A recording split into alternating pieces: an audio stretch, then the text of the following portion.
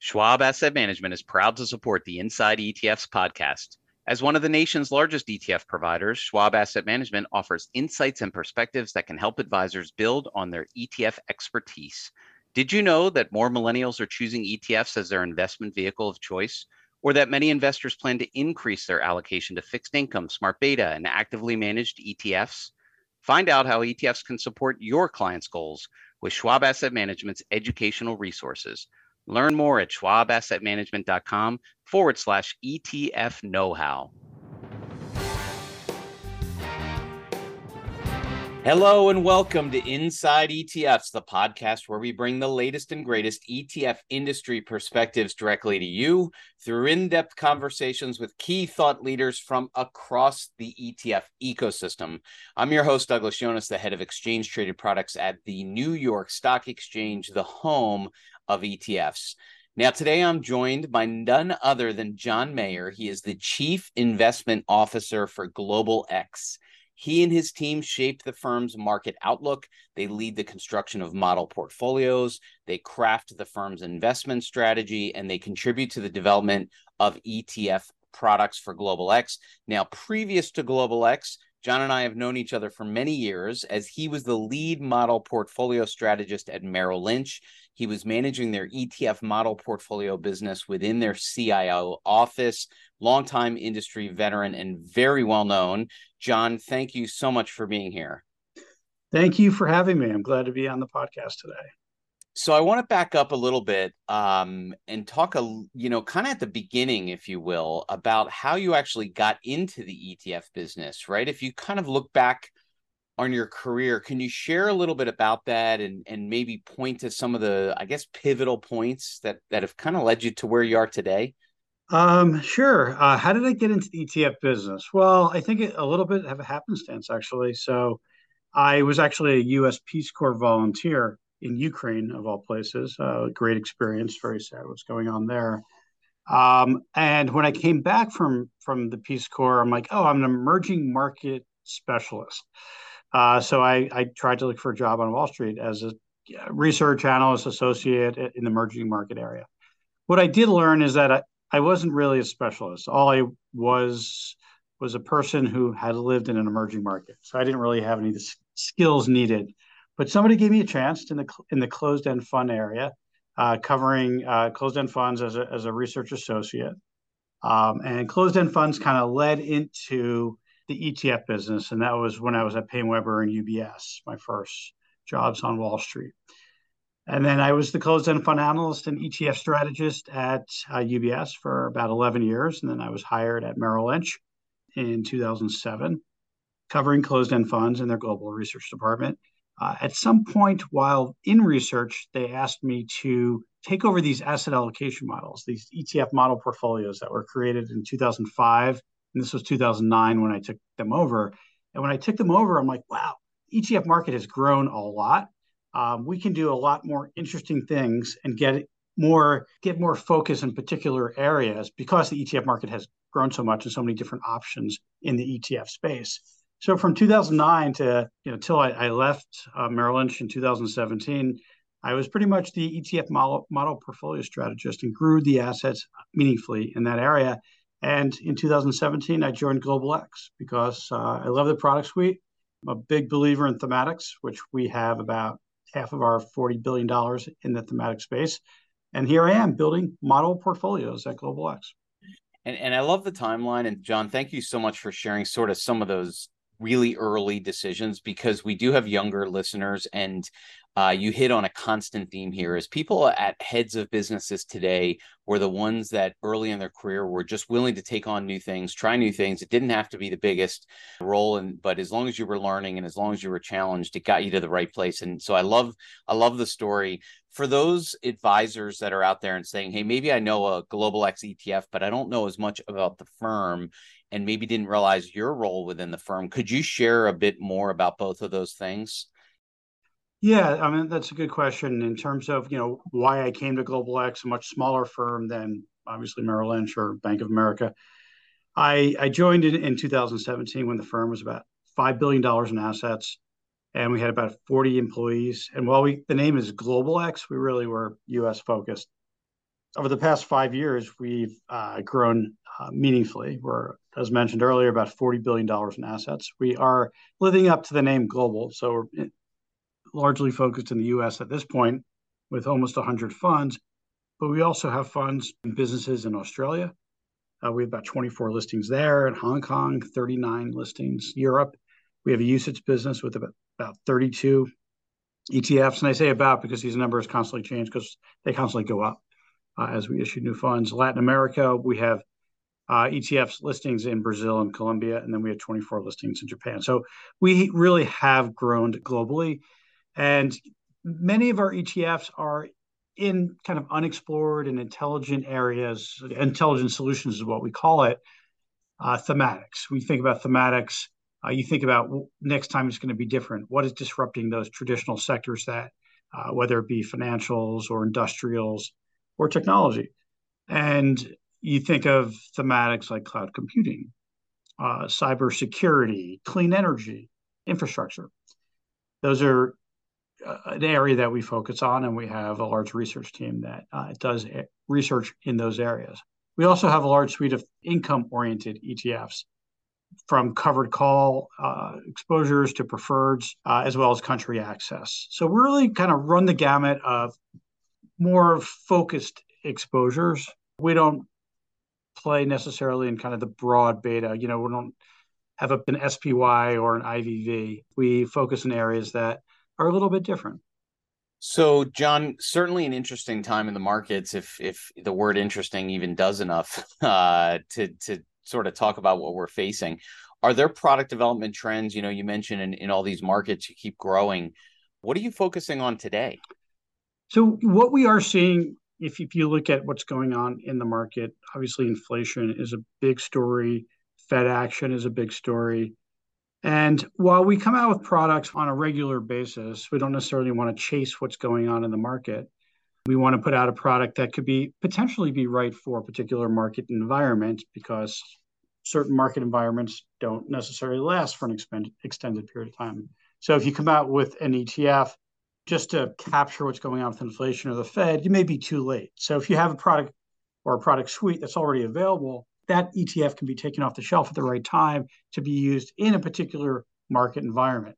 That being said, areas that we are seeing traction that investors are interested in, or areas that can protect you from inflation or protect you somewhat from volatility.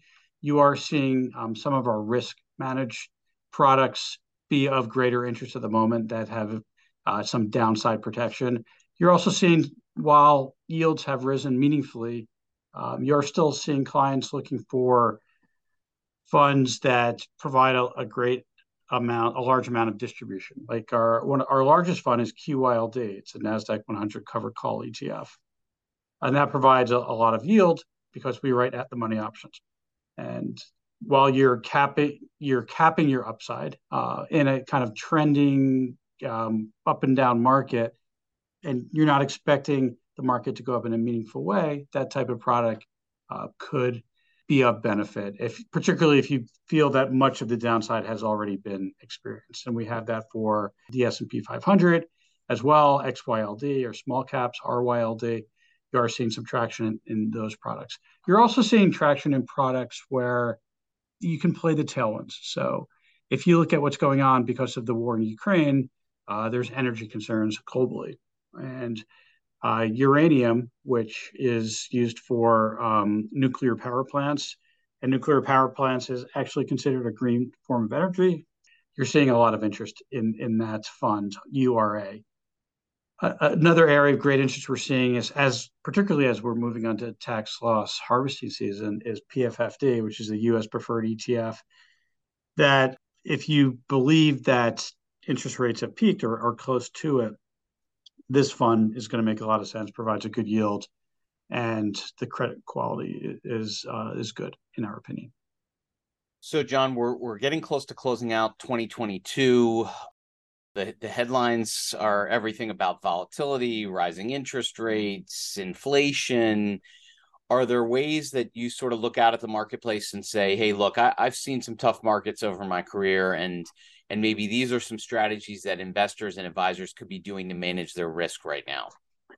Well, right now we all know and we all read the news, particularly in the investment world, and inflation has been worse than expected. And central banks have pivoted from being very dovish to very hawkish, and we're seeing that growth is steadily slowing. So we believe that it's likely that you'll see a recession in the U.S. As well as the Eurozone and the UK, and the rest of the world will continue to weaken. China potentially is a bright spot. So there's a lot of bad news that has already been played out in China. So that's a potential area of opportunity if you are willing to take some risk.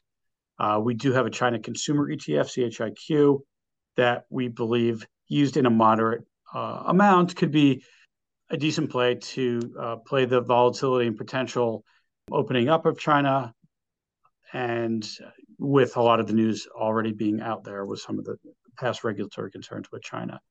We do believe that inflation will come down, but it will take some time. We expect to see more rate hikes, particularly in the US, because of the strong labor market. And there's a bit of an uncertain outlook given geopolitics and sticky inflation. But that being said, we do think that there's an opportunity in the energy space. We have an MLP fund, MLPA, as well as MLPX. These are funds that are correlated to movements in interest rates as well as the energy markets. And we do believe as we are heading into winter, there's going to be an increased need for fuel, and prices potentially could go up from there. So MLPA and MLPX are areas that funds that we think make a lot of sense in this particular environment. So, John, there's a lot of discussion right now about year-end tax planning. You're starting to get notifications from fund companies about potential distribution of gains. I'm curious, when you look at the work you're doing around model portfolios and have done in the past, is there something in the land of ETFs that say, hey, here's a great way to use ETFs from like a year-end tax planning? Sure. Yeah. So I think that you're starting to see it already. You will continue to see it through the end of the year. We're coming off, obviously this year is not great, but previous years have been rather strong. So clients likely have some gains in their portfolios, or meaningful gains in their portfolios. So this is a good time of year to sell out potentially even sell out some of the funds that have done rather well and go into something similar, but not exactly, type of fund for tax loss purposes, or actually take the loss if you need it and go into a similar fund. So we do expect to see a continued flow of tax loss harvesting through the end of the year, more so than other recent years. Got it. John, as you start to look into next year, I know you don't have a crystal ball, but are there opportunities? Do you see places out there in the market that investors should be thinking about? And are there specific global X ETFs that you look at and say, hey, these are the ones that might be able to help seize those opportunities? Well, I do think that the global investment in energy has been lackluster in the years leading up to COVID. So I do think that most portfolios are underexposed to energy, despite having an extremely strong year in energy this year. So I do think there'll be a continued flow into energy areas. I mentioned MLPA, MLPX, as well as clean energy. So we know the world needs to find another solution to fossil fuels because of the need to reduce carbon in the atmosphere. So what we do believe that clean energy supply investments is rising. It's rising about 12% per annum. We still think this is going to be short of what's required for international climate goals. But that being said, because of the Russia's war in Ukraine, this adds urgency to the need for investments in these renewables and these traditional energy investments. While they're still going to play out, there still needs to be exposure to these alternate sources of energy, which will be a big part of our future. And then you have the Inflation Reduction Act, which is a catalyst for inducing some of these investments. So there's about $370 billion that's going to be spent in the climate area. There's a lot of tangential private spending that's going to go on there as well. So we're looking for tailwinds this is an area where there's tailwinds, and it feeds into some of the electric vehicle ecosystem. So an ETF that to play some of the EV in the EV ecosystem is LIT, which is lithium and battery technology. The world is in short supply of lithium, and we know that electric vehicle sales are increasing in a meaningful way.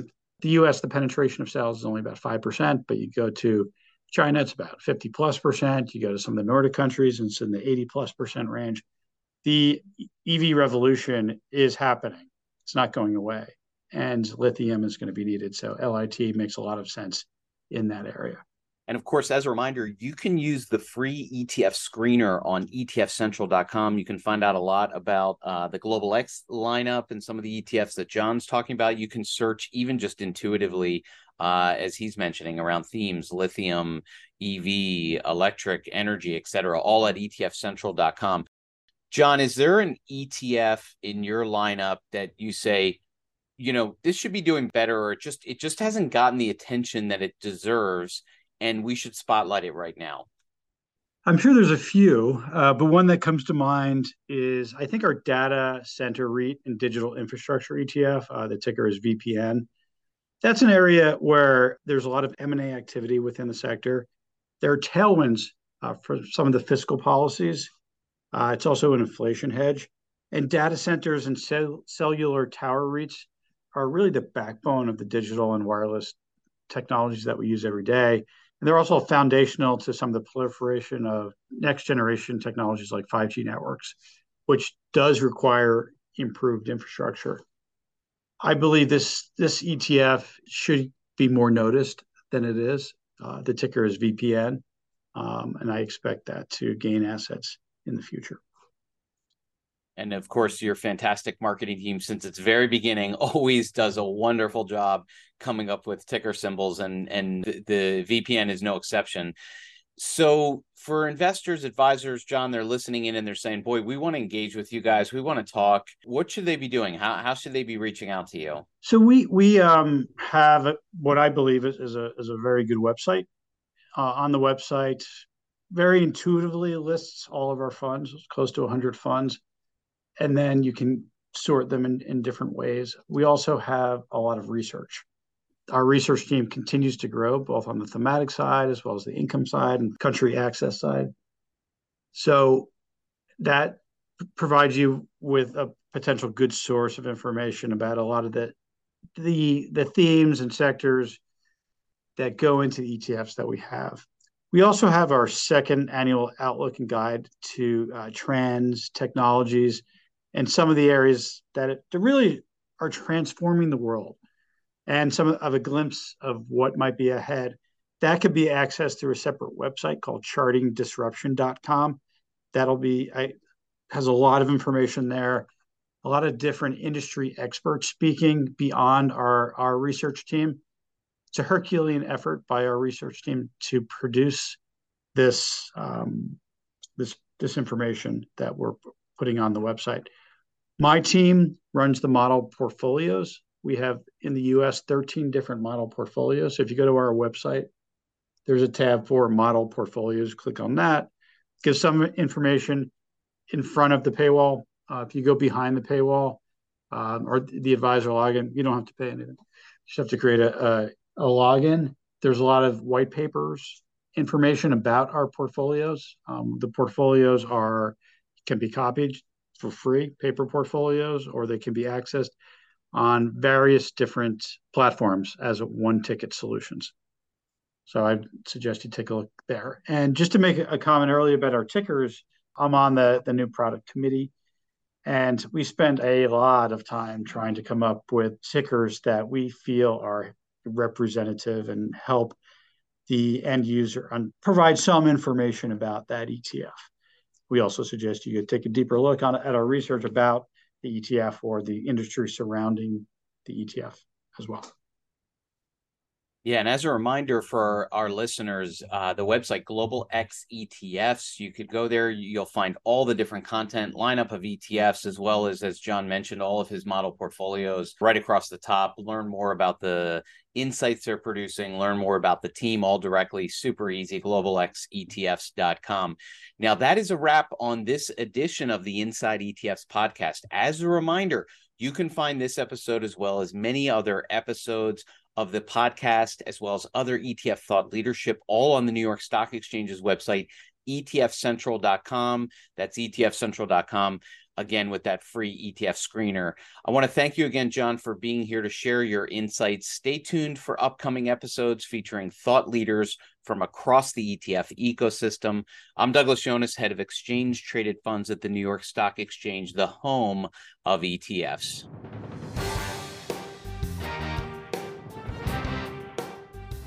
Schwab Asset Management is proud to support the Inside ETFs podcast.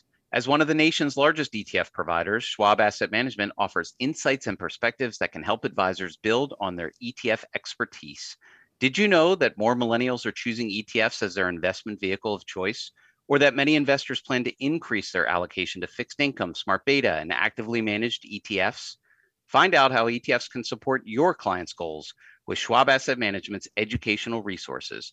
Learn more at schwabassetmanagement.com/ETF know-how.